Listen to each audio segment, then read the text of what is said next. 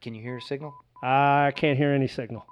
I can hear a signal. You're talking about the SOS? Yes. I'm just bantering. Yes. Okay. Yes. I just want to make sure. You know what I mean? I could have sworn I heard a lawnmower out there. I just want you to know that I have control of all volumes. I'm just bantering. That's what we called for. Yeah, I know, but I kind of like the interior in here. It's probably not as good as the lawnmower is. Then again, lawnmower doesn't have an interior. Okay, well, okay, yeah, you're right. How's that for banter?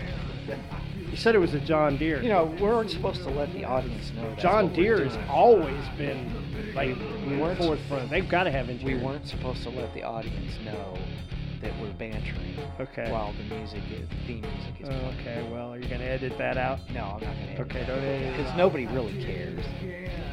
You know what I'm saying? Nobody.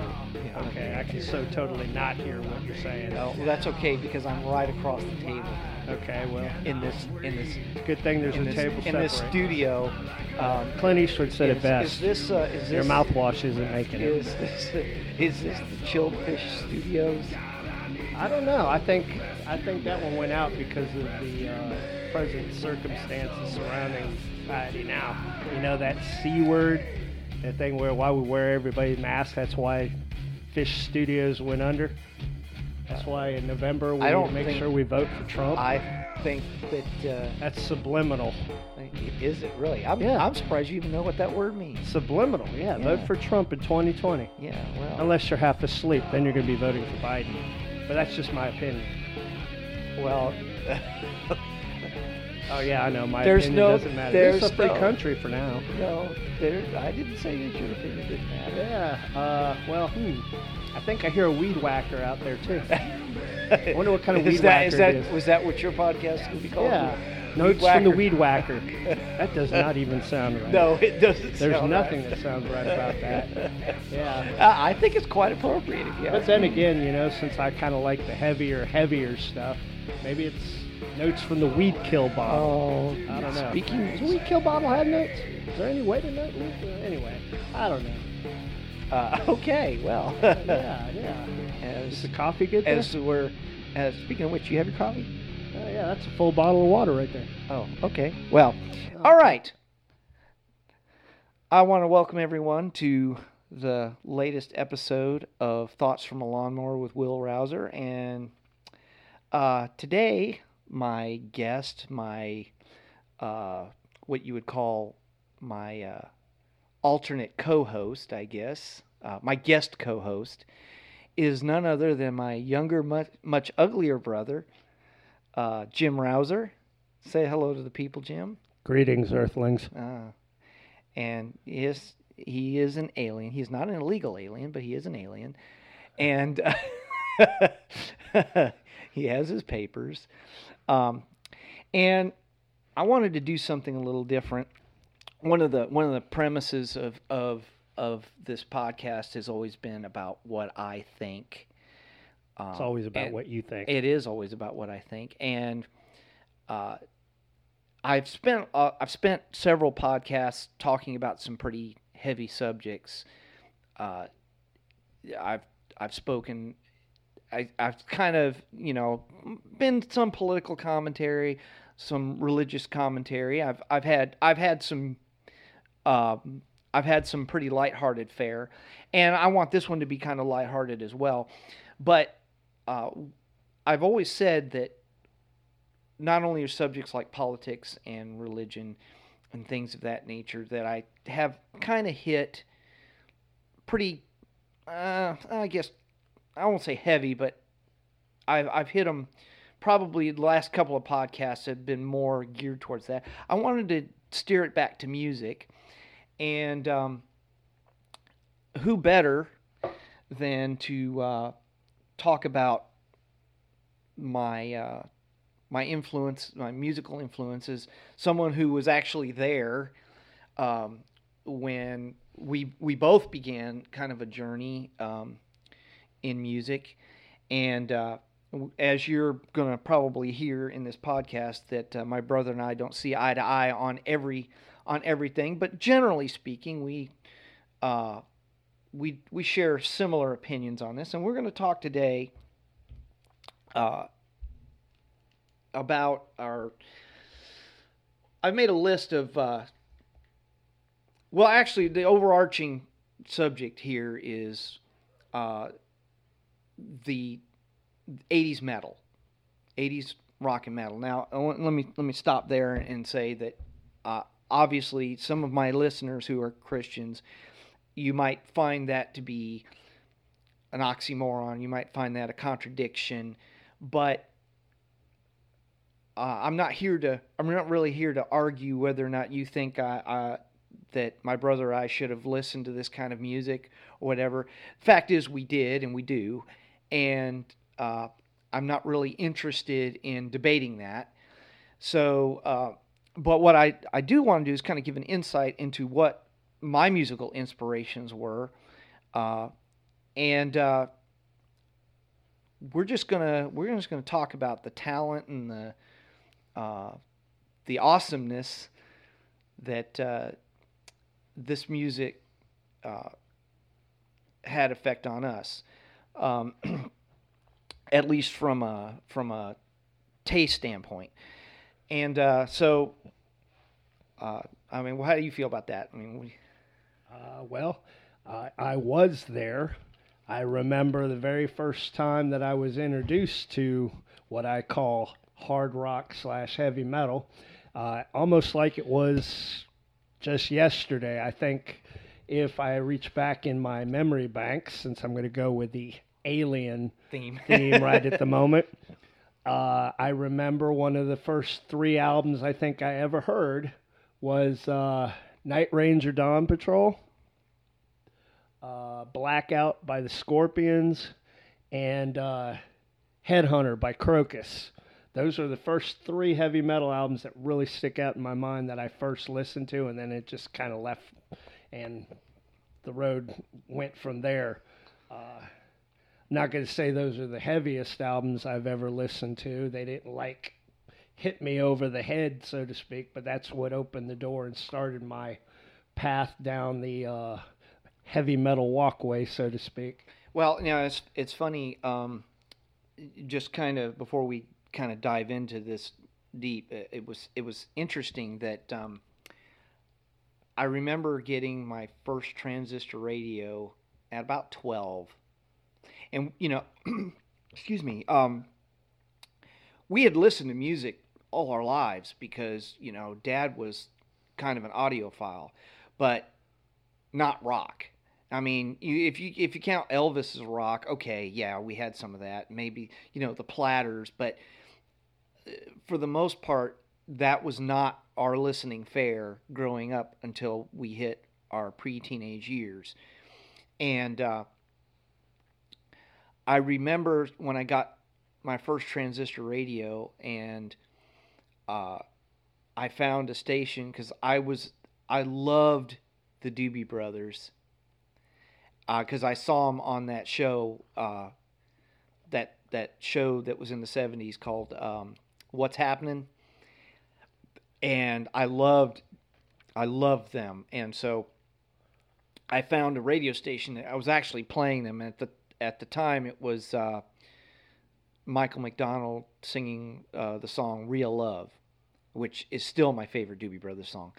But and as the more I listened, and I heard all the stuff. This was, let's see, I want to say, let's see, it was 1979, somewhere around in there, because we had just gotten back from being stationed in Germany. So it was 1979. I was 12 right around then, and then I started listening to everything that, at least on the radio. But I'll tell you, when my first exposure to something really heavy was when I heard the song Back in Black on the radio. The album had just come out. I mean, I didn't know it at the time, but when that came out, I was like, oh my goodness, this is the heaviest thing I've ever heard. And that just whetted my appetite for more. So I mean that was kind of what set me on the path. And oddly enough, that album is on this list. that we're going to talk about. So I think you were right behind me.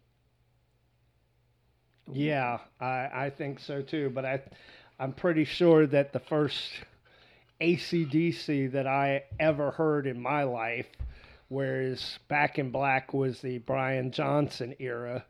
I remember hearing Dirty Deeds Done Dirt Cheap via, what was his name, David Campbell? Yeah. Yeah, he was the one that was playing Dirty Deeds Done Dirt Cheap, and I heard Problem Child and all that stuff, and I was like, wow. Yeah, that became your theme two different world of AC/DC. That became your theme song, of course. Yeah, yeah, but we'll talk about that later on. So I guess to dive into this, well, first of all, let me ask you this: what you and I were never really rebels. I mean, we had our moments. You more than me. But what was it that drove you? What was it that you listened to that and went, yes, this is something for me? Well, to avoid the stereotype, there was a lot of things that we didn't do growing up because of the fact that our parents were the way they were. And that's not a insult, that's not a complaint or anything like that, but there's certain ways that when you're angry about something that it comes out, and music usually is that particular outlet. I mean, you could tell in just about anybody you ask in this day and time, well, that, I need an outlet for my frustrations and all of that, so I guess that kind of sums it up. Well, I've heard that, and that was never my appeal for me. I think what the appeal to me is that it was, and I've heard this from I've read this in articles and I've heard this in interviews, where basically it was something that belonged to me. When we were growing up, the music we were listening to was our parents' music. Yeah. Nothing wrong with that. I've actually found myself going back and listening to some of that stuff. I mean, we grew up on classical and Perry Como and country and western. The great Johnny Cash, Loretta Lynn, Charlie Pride, and those were great. And we loved that music at the time, but it wasn't our own. That was what our parents liked, and we. Well, they also put in a good helping of classical and Motown and all of that stuff. And some Southern gospel and a lot of Southern gospel and stuff like that. But of course, Dad was much more into the soft, peaceful music. Well, whenever we're taking those long road trips, yeah, you get to memorize these songs and everything. And now, if you played them, it'd be called the golden oldies. Well, yeah, but what I'm saying is that there's nothing wrong with that, but it really didn't feel like our own. I remember craving. I said, there's some of this music had certain aspects to it that I could identify with or I could enjoy, but it wasn't there. Yeah. You know what I'm saying? And then when I started, like I said, when I started listening to the radio, and I started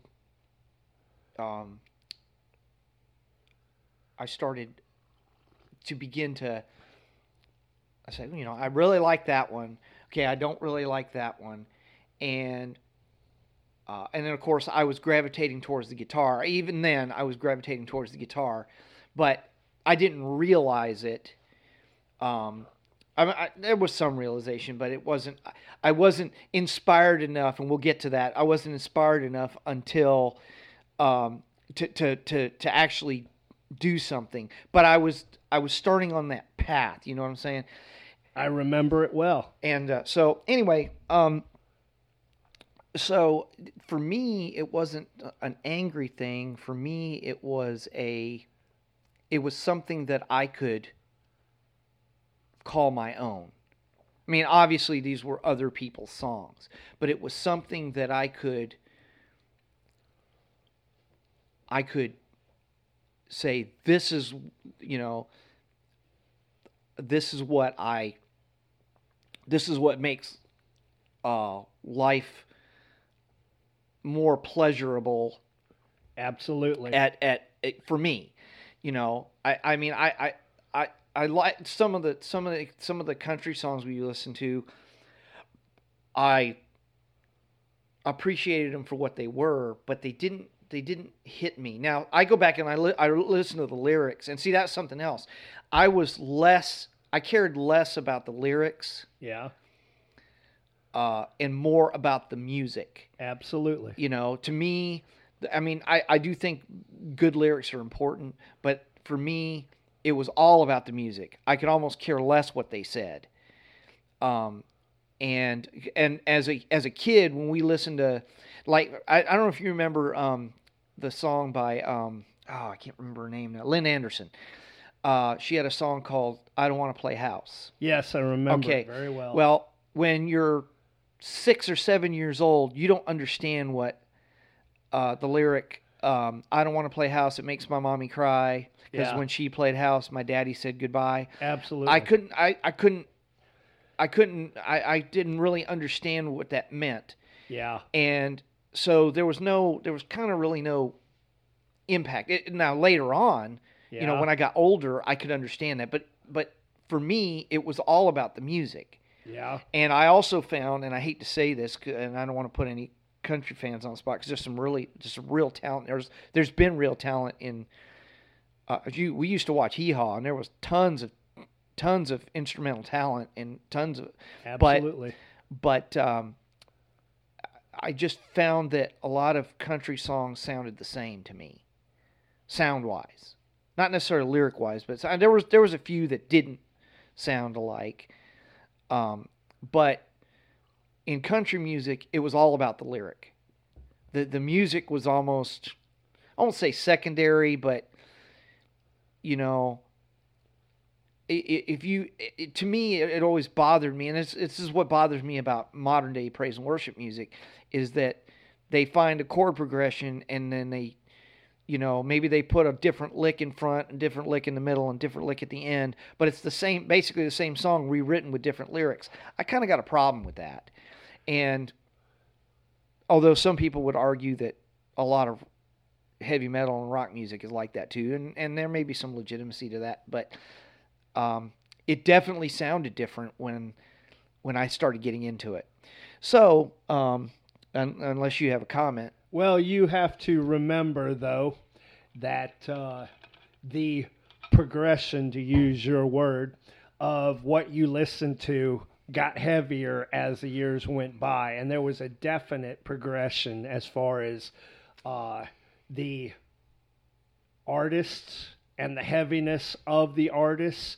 Because, like for me, I can remember when the heaviest thing I heard was Roll with the Changes by REO Speedwagon. I remember when they were considered hard rock. Right, I remember that too. And then you turn around and then you listen to when Foreigner was big. Right.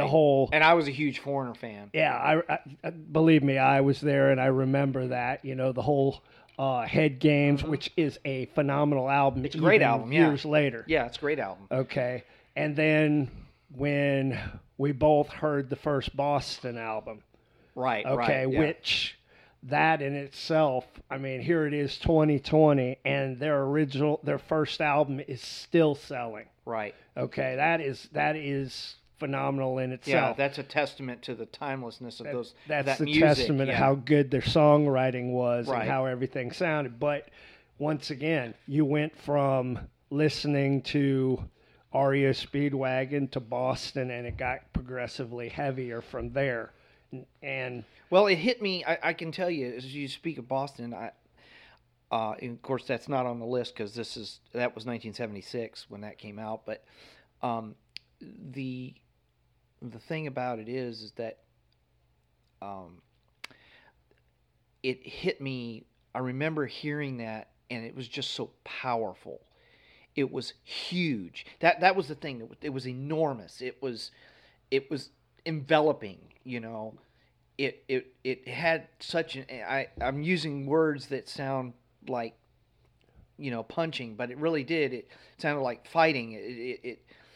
It was impactful, and I mean, even some of the lyrics I didn't understand, but like I said, I didn't necessarily care because the music was so good, the melodies were so good, the arrangements were so good, and I didn't, at that time I didn't have any earthly idea what all that was. I was just like, man, this is just It's a powerful. great song. It's a great song, but it was powerful, and not it made me.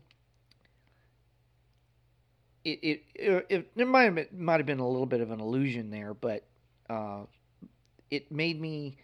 It just had so much girth. It had so much. I guess the best word I can use is impact. It sounded. I mean, you go back and you listen to those solid chords on that first album, Boston's first album, and oh my gosh, that's as heavy as anything.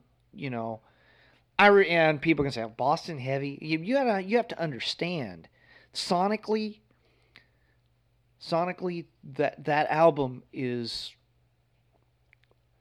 It's well written. The musicianship is on point. The songwriting, the lyrical, everything. I mean, it was a statement as a first album, okay? Because of the fact that, as I've heard it said, and you can notice, you can go to any CD selling place or anything like that, and you'll still see Boston's first album being sold as if it was just released. Okay, I don't think I've ever seen Boston 1 in the discount bin. I have, but you have to remember that. Well, let me rephrase. Even to today, 2020. Yeah, you still, hear it on the radio. Everybody knows more than a feeling. It is.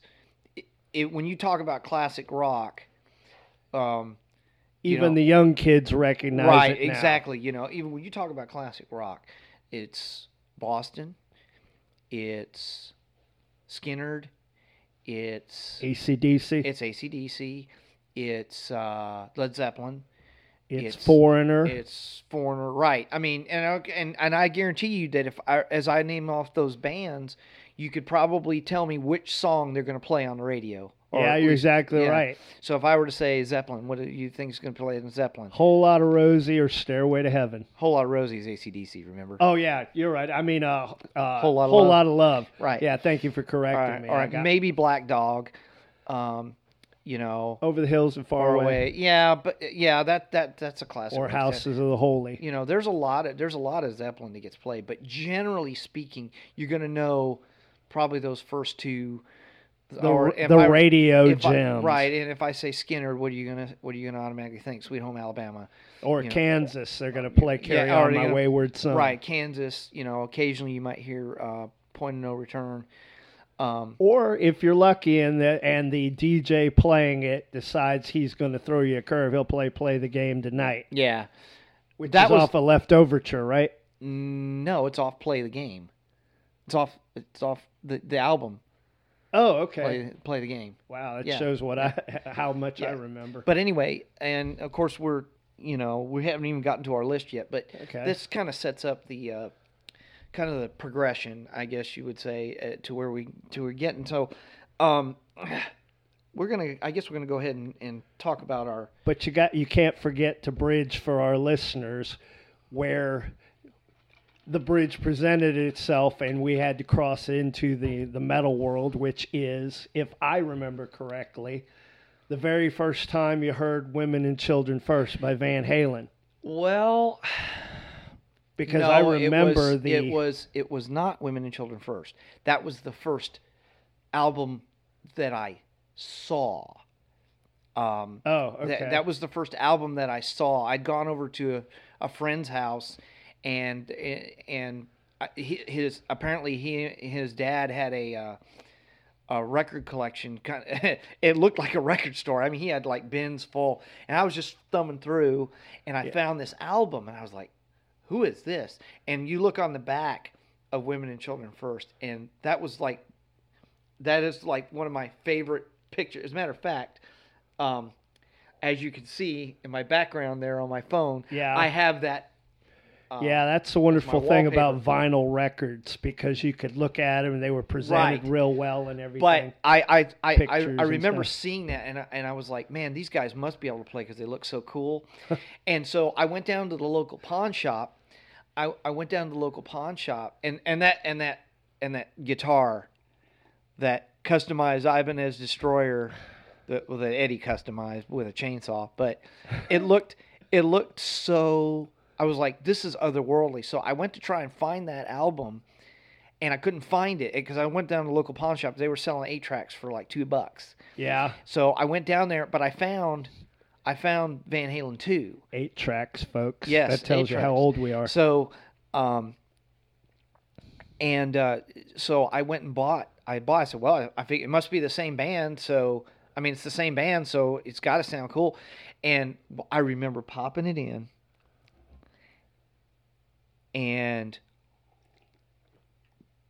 the first song that I heard was Michael Anthony's bass, and it was just like, that's cool. I didn't even know what it was, but it was cool. You know how he got that sound, but it was "You're No Good," their version of "You're No Good," which totally rocked compared to Linda Ronstadt's original.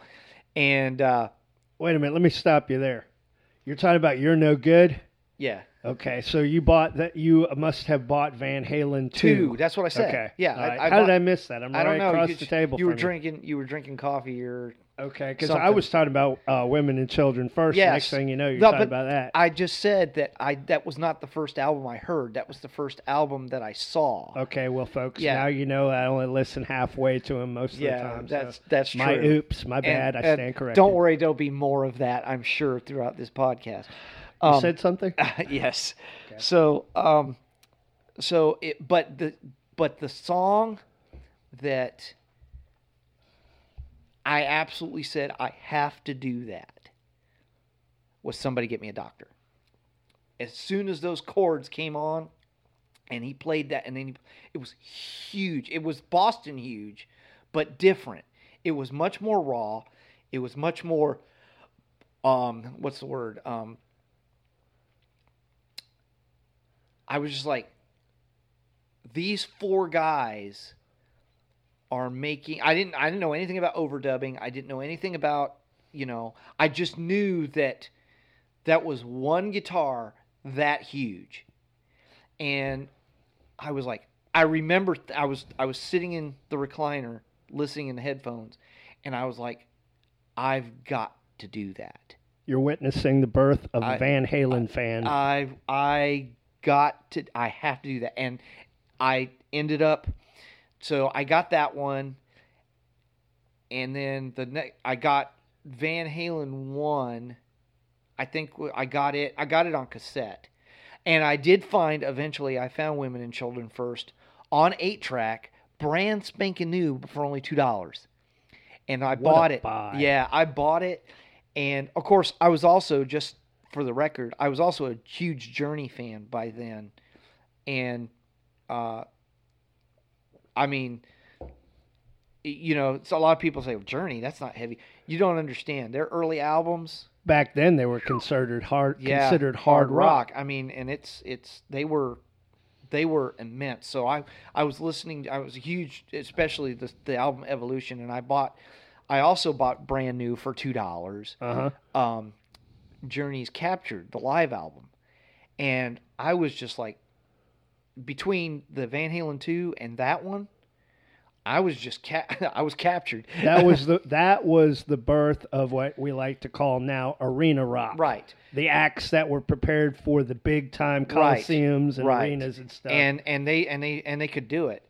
So I guess and that's where my main inspiration on it. But of course, Van Halen 2 was actually, it's not on this list either because it was 1979. So Yeah, Van it Halen didn't make 1 the is list. 1978, and then Van Halen 2 1979. So Women and Children First is 1980. Well, we're just setting the stage for yeah. what opened the door for us Right. to listen to metal. The Right. first albums that got us to, because I hate using the word, woken up to this style of music, Right. and everything, to which Alerted us. yeah, that's a better word. Yeah, Yeah. alerted us to it. Yes. So I guess before we get into the list, what was the album? Because everybody knows, if you've listened to the podcast, I am a guitar player. What most people don't know is that my brother is, in a sense, a guitar player too. He's more of a hobbyist than he's not a performer, but it's kind of an outlet for you. And so, what was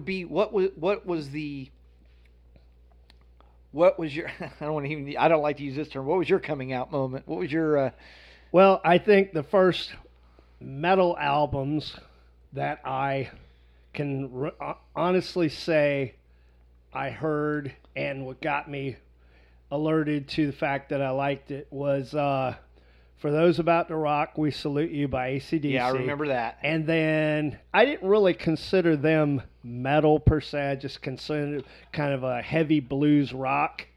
But the one that really beat me over the head and made me just like, oh yeah, I'm a metalhead now, was 1983's Peace of Mind by Iron Maiden. Iron Maiden, yep, I remember Iron that too. Maiden is what I ate, slept, drunk, everything. I mean, I remember it wasn't too long after that you ended up getting Killers, and the first one, you were a big Maiden fan. I was all about that, and to this day, even though this is something me and William disagree about, I'm a Dave Murray fan.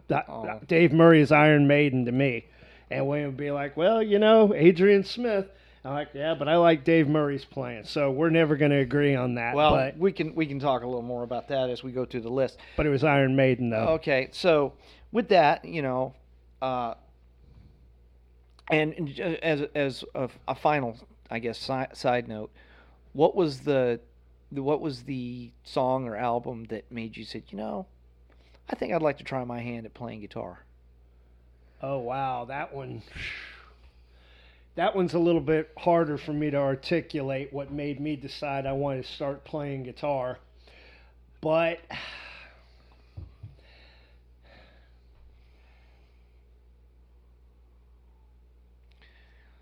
if I had to put a label on it, I would probably say that it was British Steel by Judas Priest. Okay. That was probably the one that really got me that into right it. there. That right there is going to be our segue into this list. Okay. Because that album was in 1980. Okay, so I've made a list of my top 20 albums from 1980 to 1990. Now I've got a list of honorable mentions that they didn't quite make my list, but I still think they're important. So I guess you could say this is a top 30. But I want to rate these albums as we discuss them. I want to rate these albums with 6 categories. Okay, songwriting. It's going to be a rating of 1 to 10. 1 being the lowest, 10 being the highest, and these 6 categories: songwriting, overall sound, guitar playing, the influence of the album, top performer of the album, and the classic tracks on the album. So as we discuss that, that way it'll allow, because obviously you and I don't share the same opinions on every track. So, and they strike us differently. So my number 1 on the list is Kill 'Em All by Metallica. That came out in 1983. And so I'm going to if I were to say rate 1 to 10 on the songwriting scale, what would your opinion be on that? I would give it a strong 6. Okay. And can you explain why? Well, because there are highlights out of the album. It's not one of those albums that is. It's not one of those albums where every song is a winner. I mean, there are a couple songs on there that you go, yeah, that one just totally rocks and everything. But it was better as a complete package than it was individual songs. The heaviness of the album was groundbreaking, okay, because even to this day, James Hetfield is the first name on everybody's list as far as thrash guitar playing, rhythm guitar playing. He's the first one everybody thinks of, okay. The attitude of the album, they were young, they were hungry, and it was so new of a sound that it took everybody by surprise. So I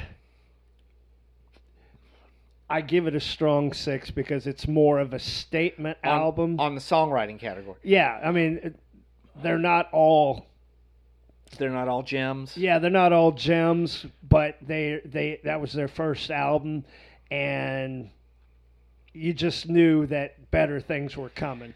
Okay, well, I guess I can kind of see that, and I don't necessarily dispute that. I agree with you. Not every song on the album, all the riffs are great. Absolutely. But the songs with, taking all the parts together and the vocal and everything, I think I agree that it is probably a 6. Now, what about overall sound? Overall sound, I think Lars Ulrich's drumming was phenomenal. The way that it was recorded, all of that. The rhythm work was unique because nobody had been doing that until Hetfield came out with it, that I'm aware of. Okay, let me just say it that way. I mean, there was probably people doing stuff similar, but it wasn't in my realm of listening at the time. The bass work was phenomenal. Okay. As far as the leads are concerned, at the time when I heard I was at, whenever I first heard Metallica, and I'll branch off in a later part in this, talk about how I heard them, but the solos ripped my face off at that time, so to speak. Yeah, you still have the scars. Well, yeah, exactly. But but I thought it was phenomenal at the time as far as the lead work. But hindsight being 2020, there's so much better to come from Kirk Hammett and everything. But it was good enough at the time for me to be like, oh man, Kirk Hammett's, man, he's just awesome. So I would give the lead playing probably a solid 6 too. Okay, well that's under the guitar playing category. Yeah, I was speaking of the overall sound of the album. Oh yeah, well, it was a big beefy sound for that time. To me, it was what made it kind of appealing is it was very raw. It had the punk ethic almost. What made it appealing to me was, at the time, James Hetfield was the most pissed off man in the universe. It showed in his lyrical content, showed in their concert performance. They were all the live life fast and everything. They just did it. They lived as fast as they played. So what would you rate okay, you kind of already said what the guitar playing is. I would agree that Hetfield, he totally made the he changed the game in a lot of ways. Kirk Hammett, I had a kind of I thought that he fit Metallica very well. Yeah. and I thought he was raw in his playing, which is what the music called for. And there are a lot of people who kind of criticize Kirk because he tends to rely on the wah and stuff like that. But you have to understand, there's a lot of players that rely on the wah. Joe Satriani uses the wah a lot.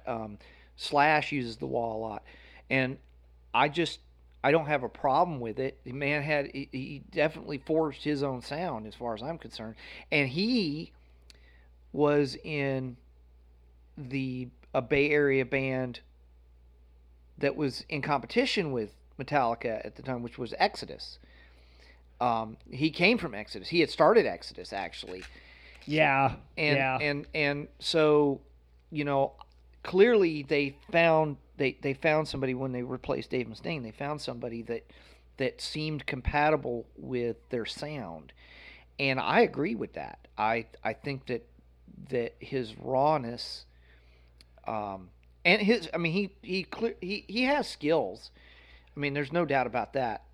As time goes by, because you made reference to they found somebody to replace Dave Mustaine, because I have followed Metallica from their first album all the way up to the Black album, where after that admittedly I couldn't get with them anymore. They just didn't appeal to me the same way. But I often think to myself, was Kirk Hammett a good fit because he was a good player, or was he a good fit because he didn't butt heads with Mr. Hetfield? Okay. Well, and we don't understand the politics ahead of that, so we won't true. go any farther with that. That's true. Okay, so what about, you kind of alluded to it, but what about influence? Influence. What do you... Do you think that album was probably, because we've used the word game changer, Well, when I first heard Motor Breath, the third song on Kill 'Em All, I got got tongue tied there for a minute. Very first time I heard Motor Breath, and I realized just how much the technique that Mr. Hetfield was using. I was like, man, if you try to emulate it, what he's doing, you're going to find that it's going to take a lot of work as a guitar player to do it, okay, without getting very technical about it. When I realized playing like that could be done, that just like, wow, I wish I could do that. To this day, I still can't. That made a statement to me because I'd never heard that technique before. And from then on, it's just like... So do you think that... I really do think that the influence of Kill 'Em All was as easily an influential album absolutely as Black Sabbath's first album, as Van Halen's first album, as I would say that it's as influential, at least in the metal community, in the rock community, as easily as influential as Boston's first album. You could sum it up like this: anybody that is a thrash metal fan, you will be hard pressed to find somebody that does not have that album in their collection. I would agree. So, and you've kind of already said this, who do you think is the top performer of that album? Of the four. The top performer of that album? Yeah. Of Kill 'Em All. Of all the musicians involved in that album? Yeah.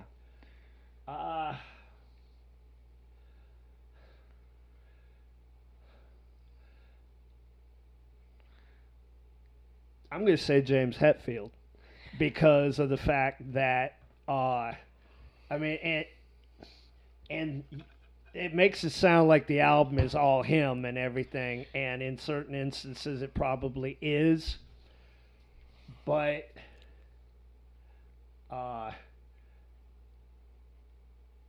if he wasn't involved in it, and you just found some way to pull his identity out of that album, it'd be a flop. So I gotta say, Hetfield is the top performer on that album. Everybody else just kind of rallies around him and it works. I'm gonna say that I think he got edged out by Cliff Burton, because Cliff Burton's performance on there, you don't really, you hear it, but I mean his influence, his playing, and I don't mean just Anesthesia Pulling Teeth. I mean the track Anesthesia Pulling Teeth. I mean his overall performance and his ability to make the sound cohesive. Yes, we got Hetfield's riffs, and certainly he has a great performance on there. And we got we've got the sonic, we got the leads, and we got Lars Ulrich. I think playing very well on them. But to me, I think the real edge is Cliff Burton. I just, that's what I think. I think that he supported James Hetfield's rhythm guitar so well. He was the link between Hetfield and Lars, and I think he was, to me. I could agree with that. I'm not going to dispute that. All right. So what is the classic track on that album? It's a tie between the Four Horsemen and Hit the Lights, because of the fact that, like I said, if you ask any thrash fan to, if we were playing heavy metal Jeopardy or something, and they said name a song from Metallica's Kill 'Em All album, most metalheads right off the bat is either going to say Hit the Lights or the Four Horsemen, because those are the signature songs on that album. For me, I think the classic track on the album, it's not necessarily my favorite, but it is a classic, is Jump in the Fire.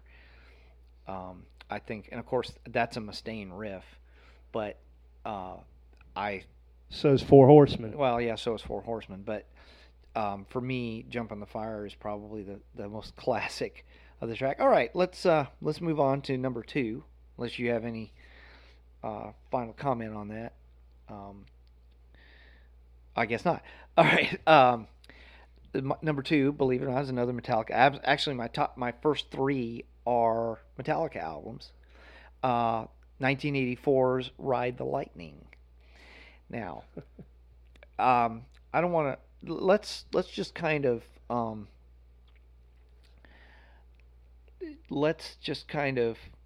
rather than go through all 6 categories, or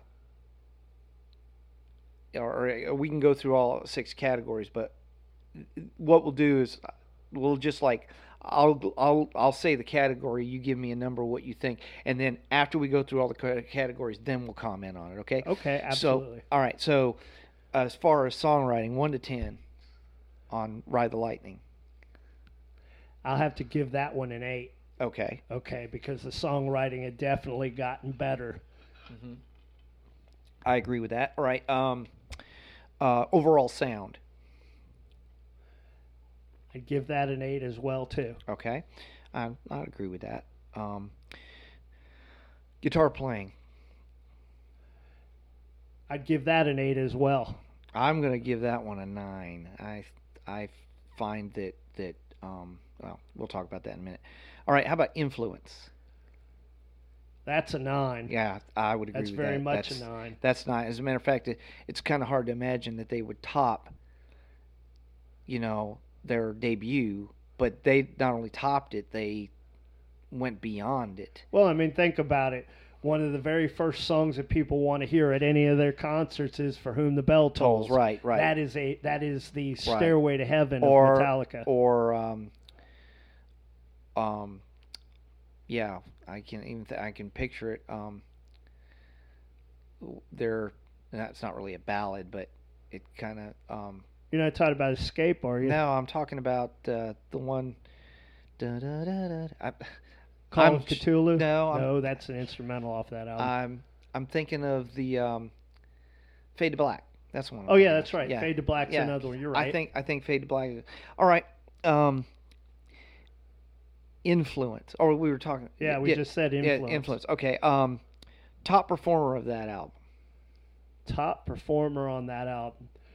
That's kind of hard to call, considering that once again I would say Hetfield, but Hammett's playing was he upped his game on the second album and everything, but I would say James Hetfield again because of the fact that anybody that's listened to the opening riff of Creeping Death and actually tried to play it, you're going to have a new respect for Mr. Hetfield's right hand as far as playing guitar. You don't just as a technical, you don't have to get right up on it. You don't have to bear up on it. Oh, okay. I got a good strong signal. I got it. That's all right. That's fine. I understand why you're doing that one. I love all right. That album. Well, I think I'm gonna have to agree with you on that one too, because I think because basically, you know, Kirk Hammett was just there for the solos, so every guitar other than the solos was pretty much James Hetfield. Yeah. And although I don't know which song it is, but I do know Hammett's got a couple of riffs. I think he's got a co-write on Fight Fire with Fire. I'm not sure, but so you know, clearly Kirk Hammett had much more of a absolutely part. You know, but I'm going to go with Hetfield on that. But I also do agree with you that Kirk Hammett, he went from that raw, much more refined on that album. All right, and so that was top form. All right, classic track. You kind of already said it. For Whom the Bell Tolls. People ask for Fade to Black because that's where all the lighters come out and everything, because everybody loves Fade to Black. And Creeping Death. Those are the highlights of that album. To me, Creeping Death is the pinnacle of thrash metal. I'm sorry. I think it's a well-written song. It's well-written. I mean, everything, including the lyrics, everything about it, to me, that should be the thrash theme song. That should be if you could put thrash in a book, that should be on the cover. That should be the cover of the book. Okay. So before we move on to the next album, what do you have any final comments on that? It's definitely a progression as far as their recording, their musicianship, the overall package of the band. They definitely gelled well together. They found their sound, big, bold, bludgeoning. Yeah. And that was a sophomore effort. An excellent sophomore album. Yeah. That's another one that is a must-have in any true thrash fan's record. I'll say this. I think if Ride the Lightning had been their debut, I don't think Kill 'Em All would have been... I don't think Kill 'Em All would have been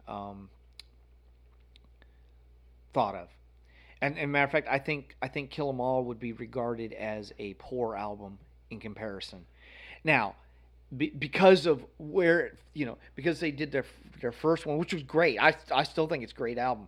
But to me, you had this. They kicked in the door with Kill 'Em All, and then I'm going to use a John Wick reference. They kicked in the door.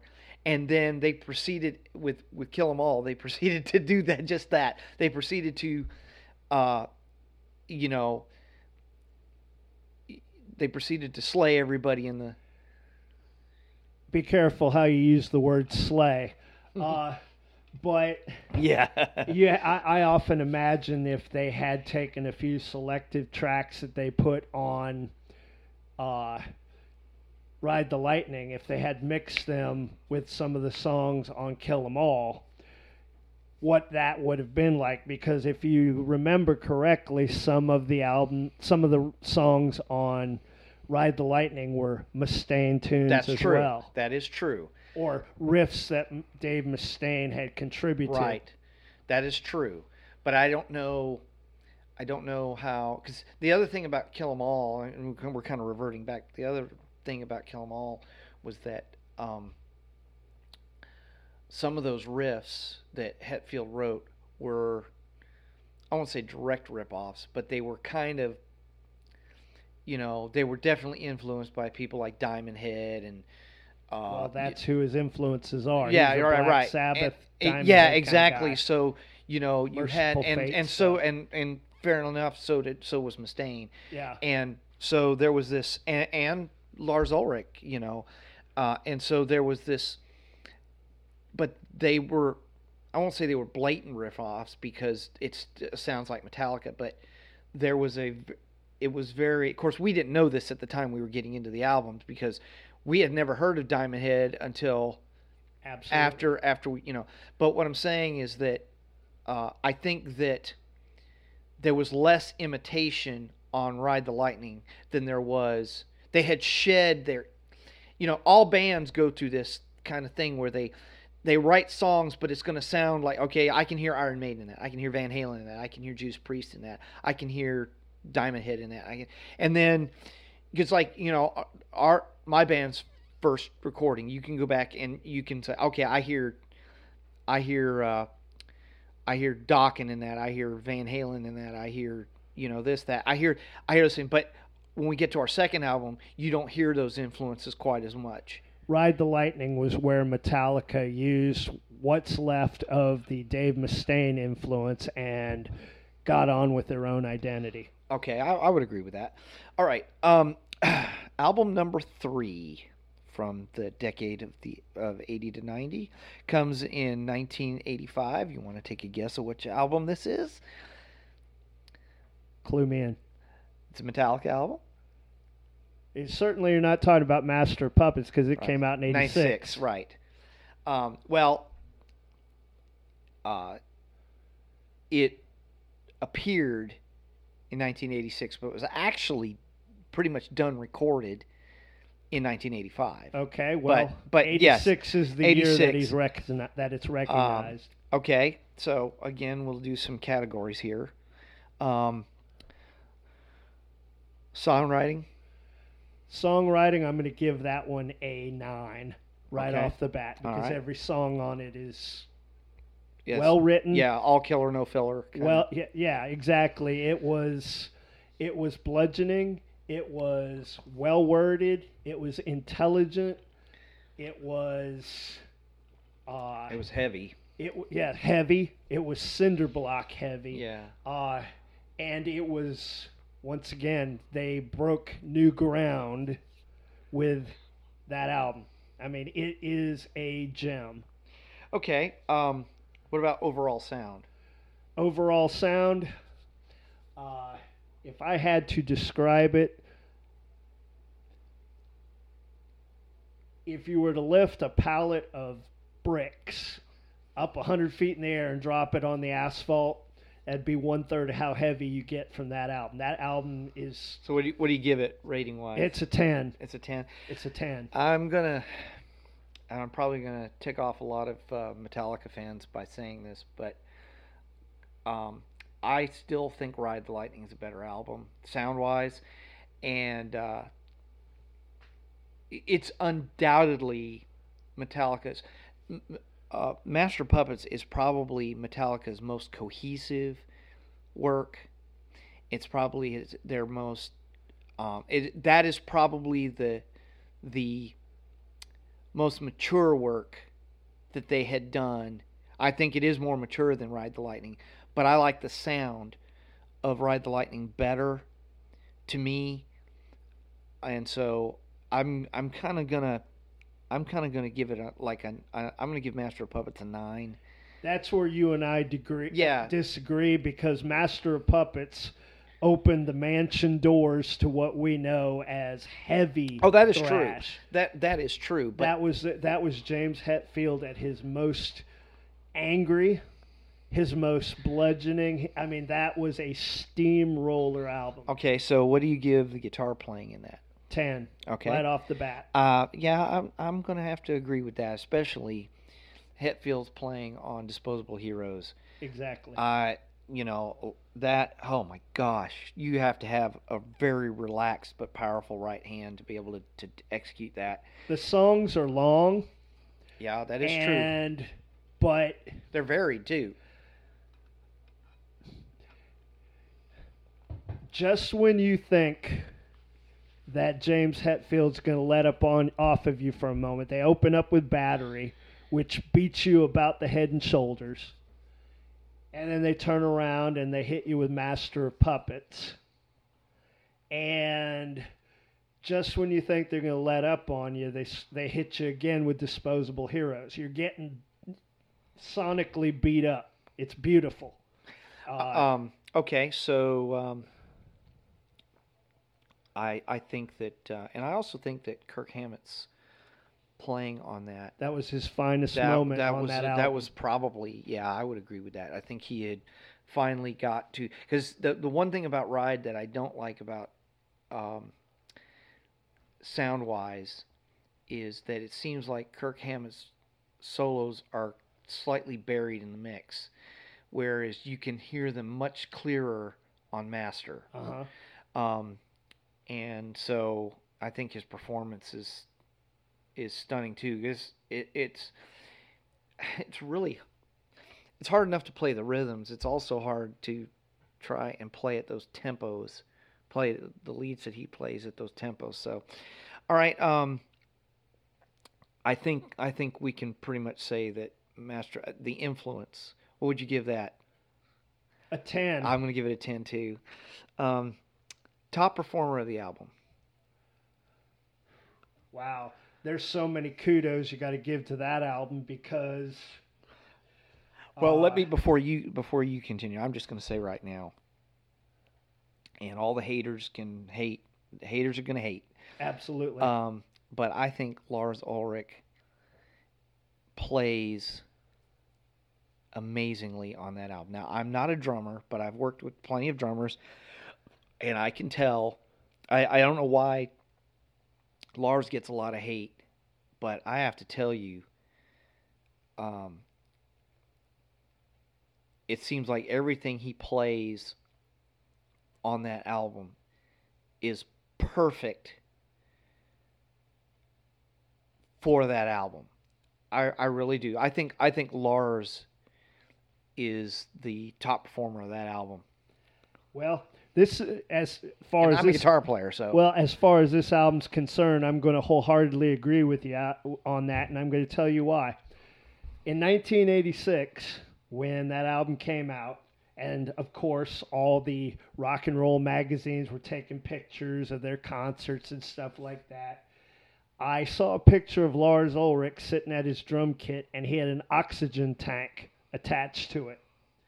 And when I realized just how fast Battery is being played, Damage Incorporated is being played, Master of Puppets is being played, and how, I can't imagine him playing that fast, if the venue was hot, like an outdoor festival. Right. But when I realized exactly how much activity that he has to do for that album, the requirements on his body, I understood why he had an oxygen tank. So I'm going to agree with you and say he was the top performer, because that was a very fast album to have to be playing drums on. All right, and I'm going to let you have the last word on this. What do you think the classic track on that album was? Well, because there were so many of them that people will name, and I'll explain why I say this, I'm going to say that the classic track on that is Damage Incorporated, because Damage Incorporated is, like, if you remember the old Priest album, every album that they had, they always had one what we call an anthem. Right. Okay? And it was usually at the end of the album, and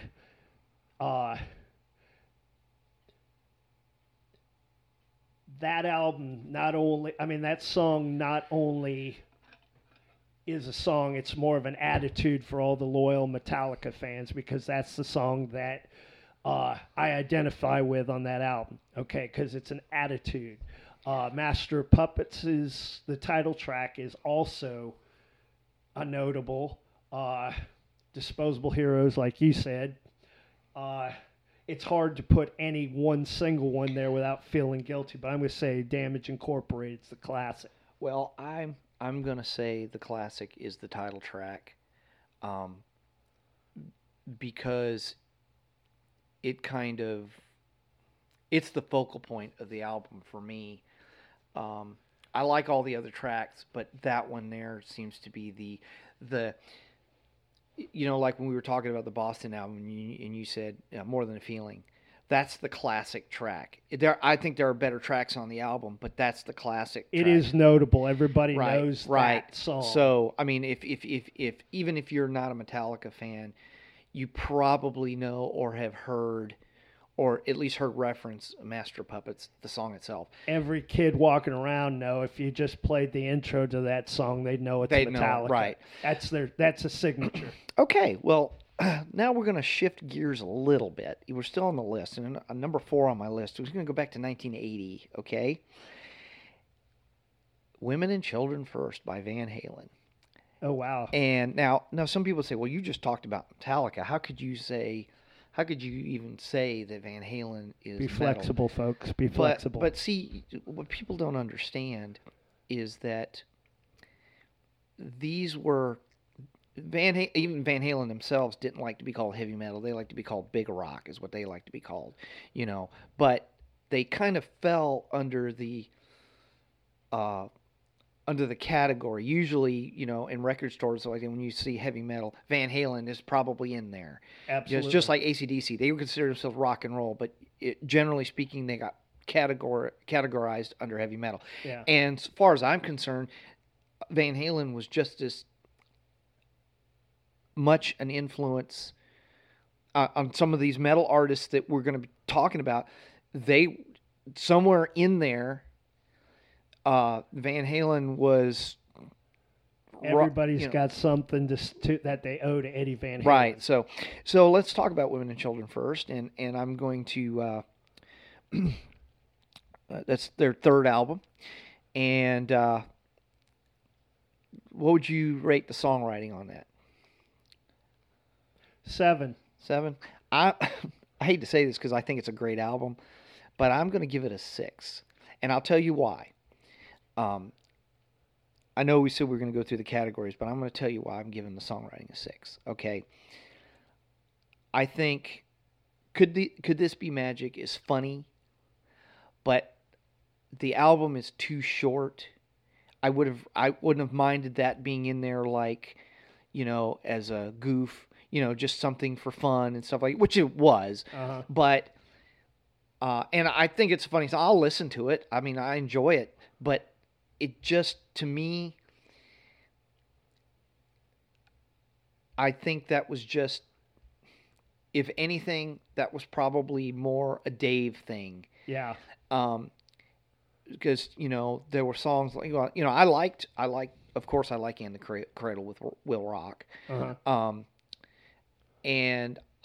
But Romeo Delight, and Fools was great. It's very true. And yes, it is true. Why behave in public when you're living on a playground? And then, yeah, I liked Loss of Control. And I also liked In a Simple Rhyme. I really did like that song. But I think that it was probably 3 tracks short of greatness. I know Eddie could have had... Now, I understand there's some things, aspects to the music business, because they had come off tour and they were on this album tour, got to do a new album, tour, come in and do a new album, and that can exhaust a band. How stoned were they when they were recording? And that's entirely possible too. But I love the album as it is, but from a songwriting perspective, there was the ones that are on there that are strong are really strong. Yeah. But I would say 4 songs. What was the other one? Take Your Whiskey Home's a great song. Yeah. So Okay, maybe six. There's maybe 6 songs out of 10 that. And then the title track, Women and Children First. Well, there is no title track, Women and Children First. Oh, yeah, okay. Once again, there you go again, folks. I'm wrong. So, anyway, I'm going to give the songwriting a 6. Not because the songs are bad. It's just there's not enough of them. I'll agree with that. Okay. Overall sound. Now, I'm talking about the overall sound. I'm not just talking about Eddie's guitar. I'm talking about the overall sound of the album. 6. Okay. I kind of vacillate between 6 and 7. It was definitely not the big sound of the first 2 albums. It seemed a bit rushed. Yeah, I agree with that. Now, because Eddie's such a great player and he's got such great tone, it kind of makes up for it. I mean, he can drop a pan on his foot and still sound good, and he could tour successfully on that, I'm sure. But to me, it sounded like it didn't have the big bombastic feel. Although I got to tell you, I think that Romeo Delight is a superb track. I do. I think it is a superb track. I also think that Take Your Whiskey Home is a superb track. But there's something, I can't put my finger on it. They did something different in the studio. And I realize that, you're trying to capture lightning in a bottle and you can't do that. I mean, but at the same time, they did something different. I don't know if they do with every album. There's slight differences. There's something that just wasn't there. I like it for what it is, and I don't think it sounds dated. I don't mean that. I just mean that in comparison to Van Halen 1 and Van Halen 2, and also in comparison to Fair Warning, which came after it, I don't think. I think if you were to look on a graph, you'd see this line, and you'd see a dip. I still think that the first 4 Van Halen albums are the pinnacle.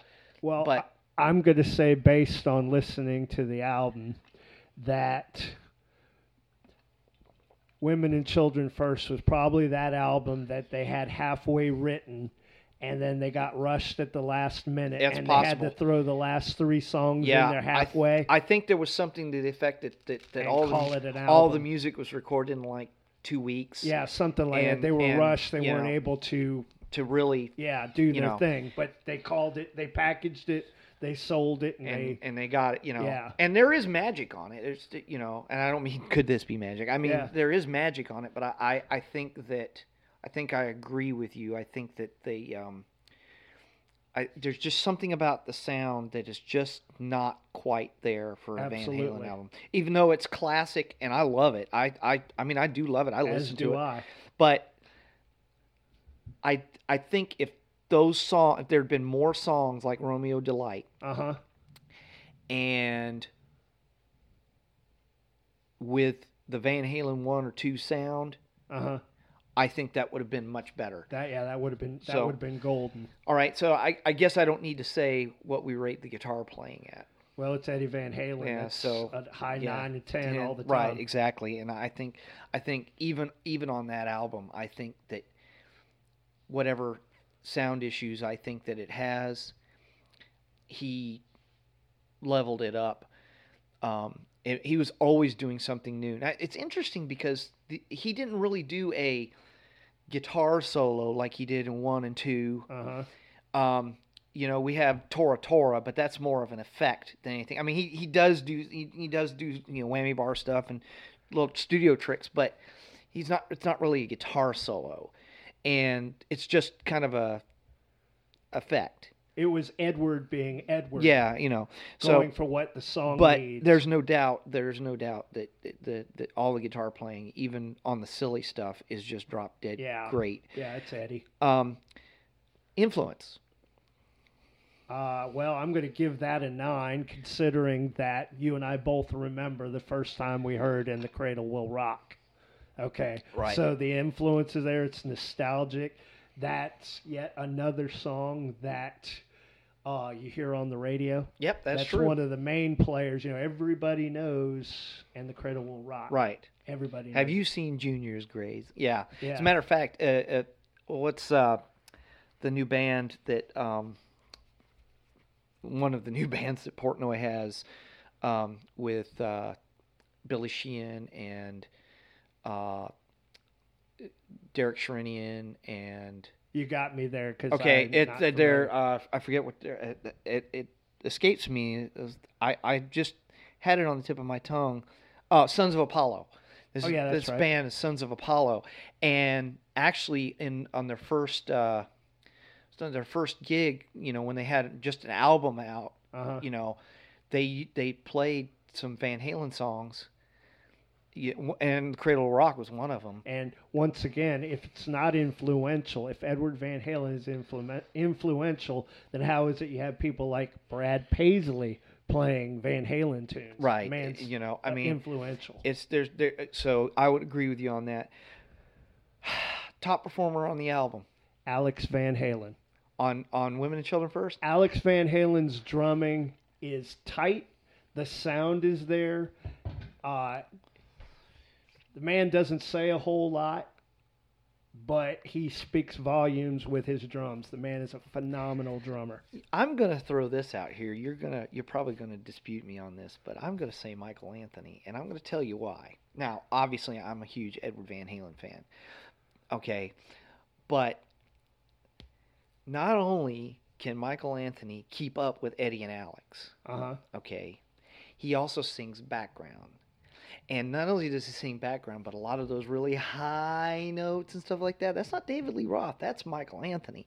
Okay, and if you listen, particularly if you listen to Romeo Delight, is a great example of that.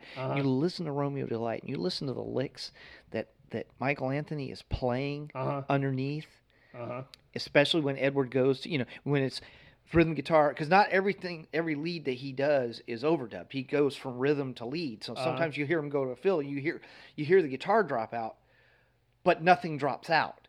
You can tell that the guitar goes to a lead fill, but you still got that.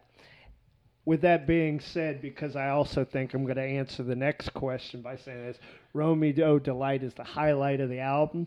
And the reason why I like Romeo Delight is because I absolutely love listening to Alex Van Halen on that song. Because Alex is doing things that just, how in the world does he do that? There's a swing to that's the one thing that I have to say that makes Van Halen such an influential band. There is this swing. Everybody talks about it. I mean, I listen to guitar podcasts and I read articles and stuff like that. And even people who aren't necessarily like the rock and metal genre, all of them acknowledge that there is this swing. There's this you can't play, and I know this because I've tried, I've tried what Van Halen songs I can play. There is a swing that is very hard. Going back to the first album, I'm the One. That is extremely difficult to play at tempo with that swing.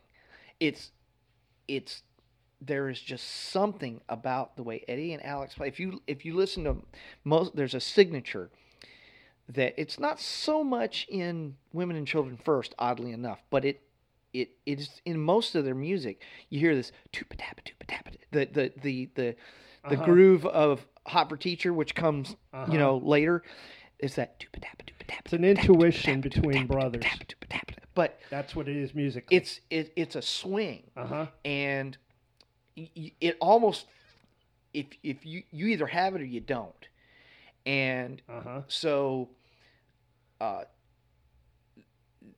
I think that's what you're saying with regard to Alex, because somehow or another, I mean, if you go back and you listen, even their mistakes have a swing to it. If you listen to, and if you can identify the mistakes, and after listening to these albums for 30, 40 years, I can start hearing, and the better I get as a player, I go back and I go, you know what, I think they made a mistake there. But it's definitely Alex. He's the most valuable player on that album. And Okay, I would. Well, like I said, I think Michael Anthony was, but it's kind of hard to pick. Um, but okay, so what would you say is the classic track on that album? Romeo Delight. Romeo Delight. Okay. All right, we're going to move on. And now we're going to discuss number 5 on there is the predecessor to Women and Children First, 1981's Fair Warning. Now, songwriting, what do you give it? 10. Okay.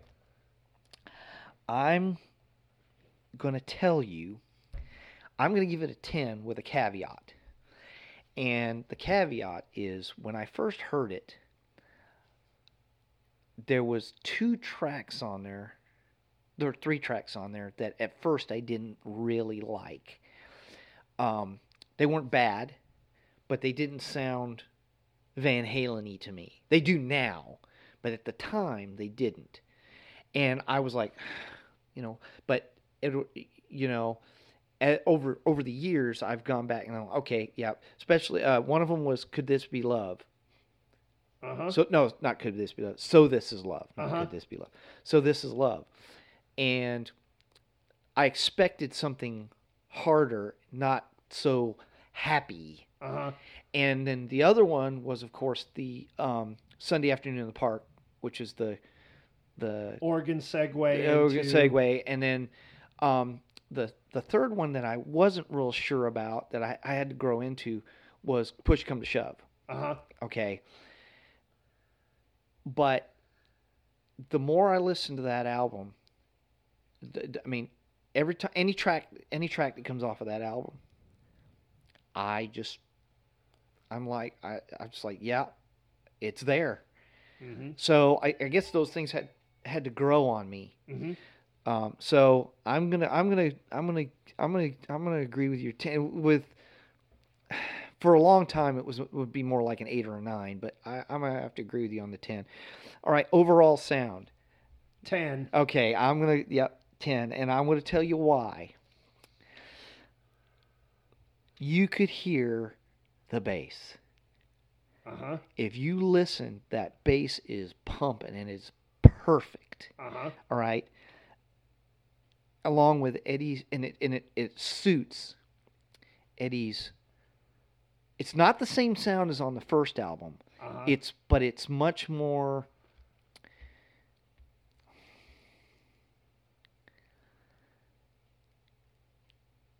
It's huge, but not in the same way Van Halen 1 was.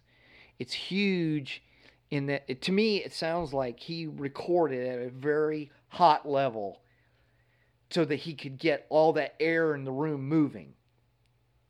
But then when they mastered it, they brought it down.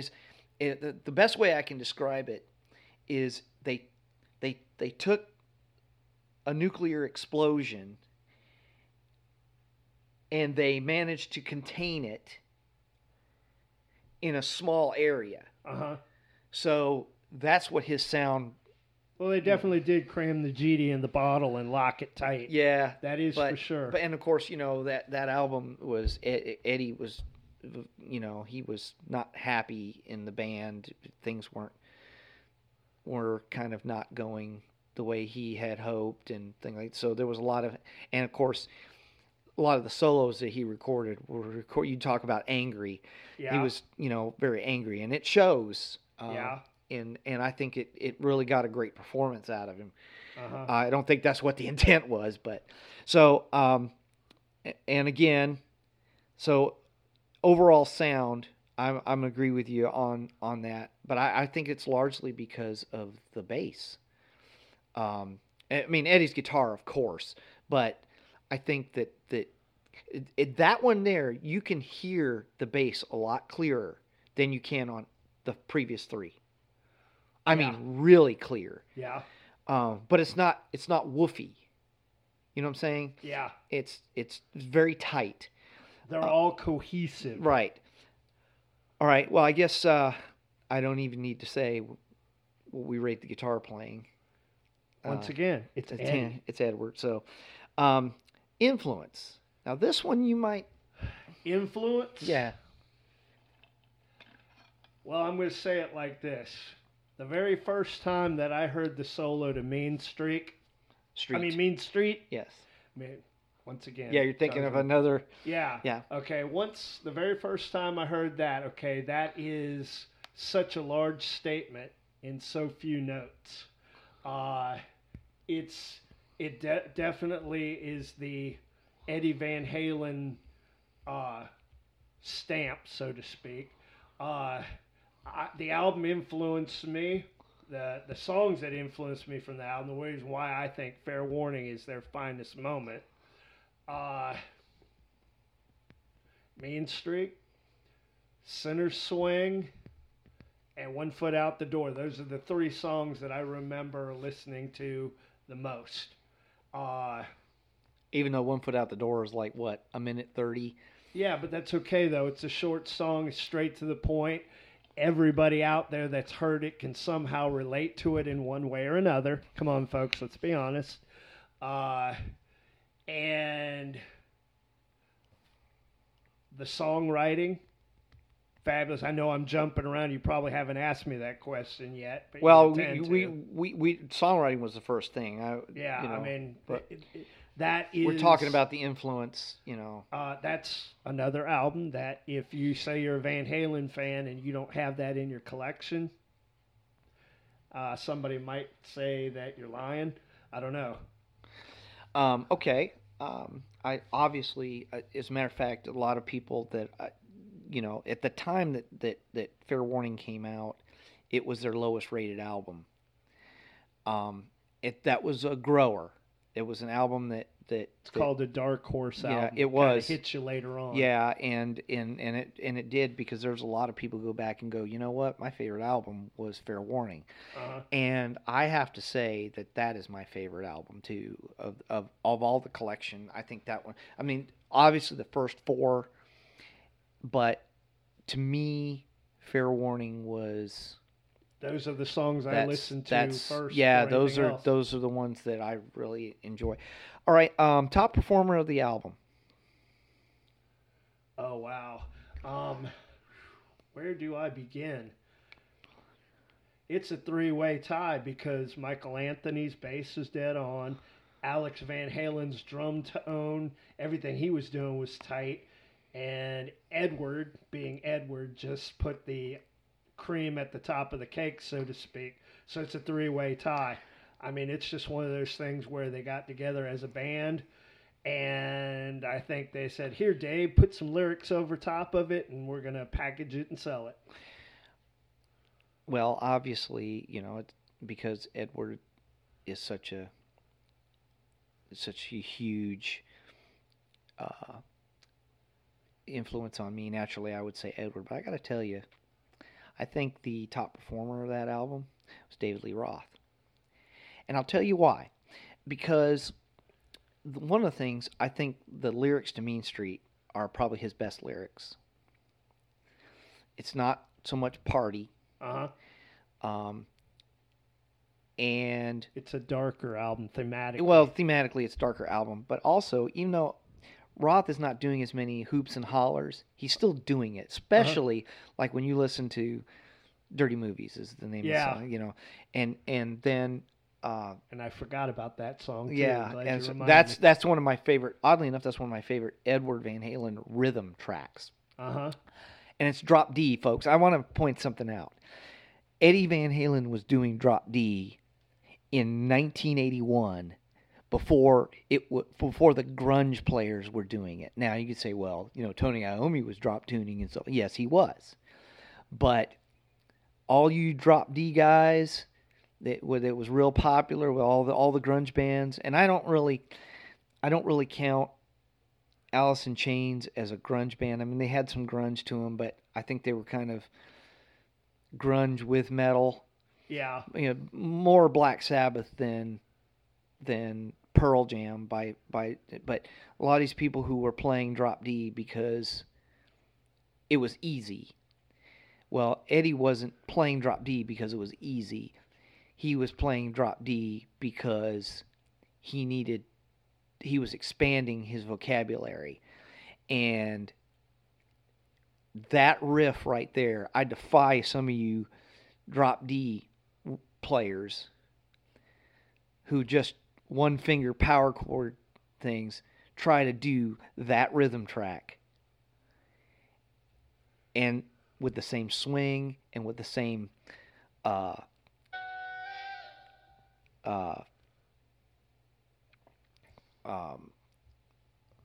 I got a little text here.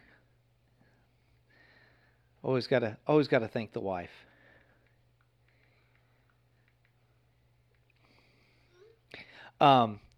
Anyway, but I think David Lee Roth, he really, I think he's a great vocalist. I don't think he's a great singer. Yeah. But I think he's a great vocalist, and there's a lot of bluesiness in this album. Like you said, it's a dark album. Yeah. So I'm going to give top performer on that album, with Eddie being aside, because clearly that's one of the reasons why we listen. But I think Roth really outdid himself lyrically on that album. Yeah, me too. And I think he'll get some leg tonight for sure. Yeah. All right. Classic track on that album. Just pick one. Pick one. Mean Street. Mean Street. Yep, that's it. All right. Let's we're gonna take a break for just a slight pause, station break here, and then we'll be back to discuss the next album on our list. I want to keep you guys guessing. Okay, and we're back from our little break here, and we're going to go to album number 6 from 1980, AC/DC's Back in Black. And we'll just start off 1 to 10 songwriting. 10. 10? I'll agree with that. Overall sound. 10. 10, yeah, I'm going to agree with that. Guitar playing. 10. 10, yeah. Influence. 10. 10. Top performer of the album. Malcolm Young. Malcolm Young. I'm going to go with Brian Johnson. Because not only did he step into the shoes of the late Bon Scott, he really rose to the occasion. I mean, he really, and the funny thing is, he doesn't sound anything like Bon. No, he doesn't. No, he doesn't sound anything like Bon, and his performance on there is incredibly stellar. I mean, I would agree with you on Malcolm, because, you know, he and Angus wrote the riffs. Uh-huh. But I have to tell you, all the pressure, I'm not saying that, I should say all the pressure, but the majority of the pressure was on Brian Johnson. And I think he just rose to the occasion. I really do. I think his performance, and there's been some dispute about whether or not he actually wrote most of some people have theorized that he was singing lyrics already penned by Bon Scott. I don't necessarily believe that. Well, regardless who wrote them, right? You don't necessarily. He's singing them, right? Okay, whoever wrote them, okay, even if they were written by Bon Scott, okay. I find that hard to believe because the album was written as a tribute to Bon Scott. So why would Bon Scott write songs about his own death? Well, they I've heard a couple of different theories, and I'm not going to. I listened to a couple of different podcasts, and I'm not saying that the podcaster who was interviewing these people who were saying these things. I'm not saying the podcaster necessarily believes it, but I found there was some plausibility to some of the things, but I just don't. I just think that Brian Johnson really met and surpassed all expectations. Yes. So, yes. But he didn't do it by imitating Bond. He did it by being himself. Yeah, exactly. So, I really think that he was the top performer on that album. All right, classic track on the album. The title track, "You Shook Me All Night Long," and I would probably say "Have a Drink on Me," because those are the most common songs that I hear on the radio or played. You go into any bar that plays AC/DC, you're going to hear "Have a Drink on Me," obviously. Subliminal, buy more beer, buy more drinks. But I would venture to say that the songs that come off that album the most would be the title track and "You Shook Me All Night Long." I'm going to say... and Hell's Bells. Hell's Bells, yeah. I do think "Back in Black" is the classic track. I think it's the pinnacle of the album as far as I'm concerned. It's the song that beginner guitar players try to learn too. That's true, and there's a good reason for it. There's something about that. It's harmonically it's simple, but you try to play like that. Well, there is what I like to call Angus-isms. Yes. That Angus will do things that are not necessarily theoretically correct, but because it sounds good, he doesn't necessarily, it's like, hey, if I want to play a G this way, as long as it sounds big, loud, and powerful, and it fits the song, he's going to use it. Right. Now, I skipped over this one, and I should have said it. How about influence? There is no rock band out there, no musician, no drummer, no rhythm guitar player in existence that cannot track their beginning days back to that album. Yeah, I would agree. Okay. I would agree. That's the song that people play when they go, hey, look, this is one of the first songs I know how to play.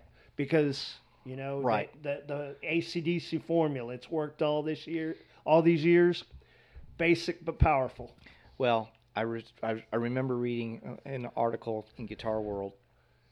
They were rating like the top 100 albums of the decade or whatever it was. And of course, Back in Black was on the list. And the line that I remember, it was a short paragraph, but the line I remember is this: "If this album doesn't move you, you're probably dead." Exactly right. So, all right. Before you go on to the next, I want to explain why I said Malcolm Young. Okay.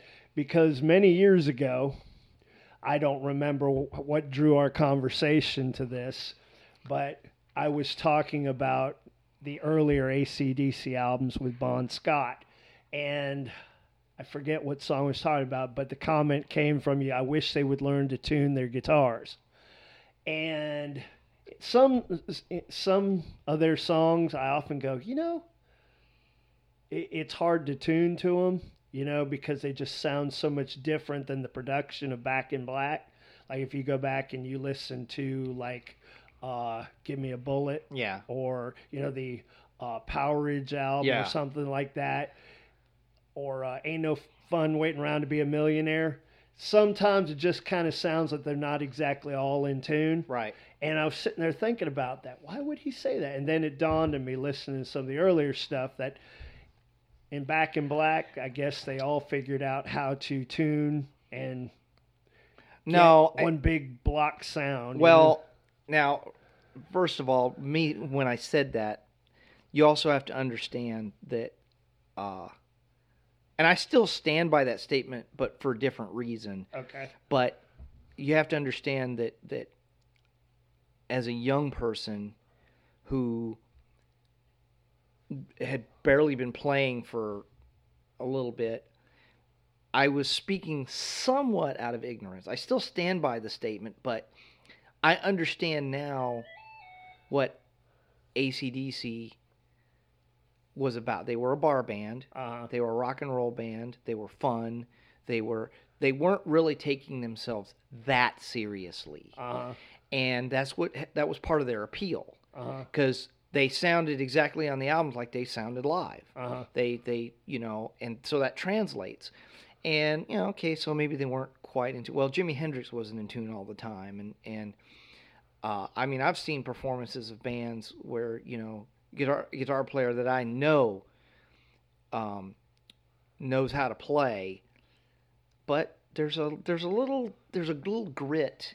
There's a little that's what they were. They were a gritty bar band. They were, it wasn't all about. Think about it. Brian Johnson is not exactly a crooner, and well, neither was Bon Scott. But my point is that at that time, I didn't realize that was part of their appeal. Well, I guess I should step back a second and also analyze Back in Black as this. AC/DC celebrated a huge victory in the Bon Scott years with Highway to Hell. Right. Okay, because everybody knows Highway to Hell. Right. They once again visited victory lane, so to speak, with Back in Black with a new singer. So they've been in that winner's circle, if you will, twice with two different singers. Okay, because as classic as Highway to Hell is, because let's face it, everybody knows the signature Highway to Hell riff. Right. If they don't already know all the lyrics by heart. Okay. Same thing with Back in Black. Okay, so that proves the influentialism of both singers. Right.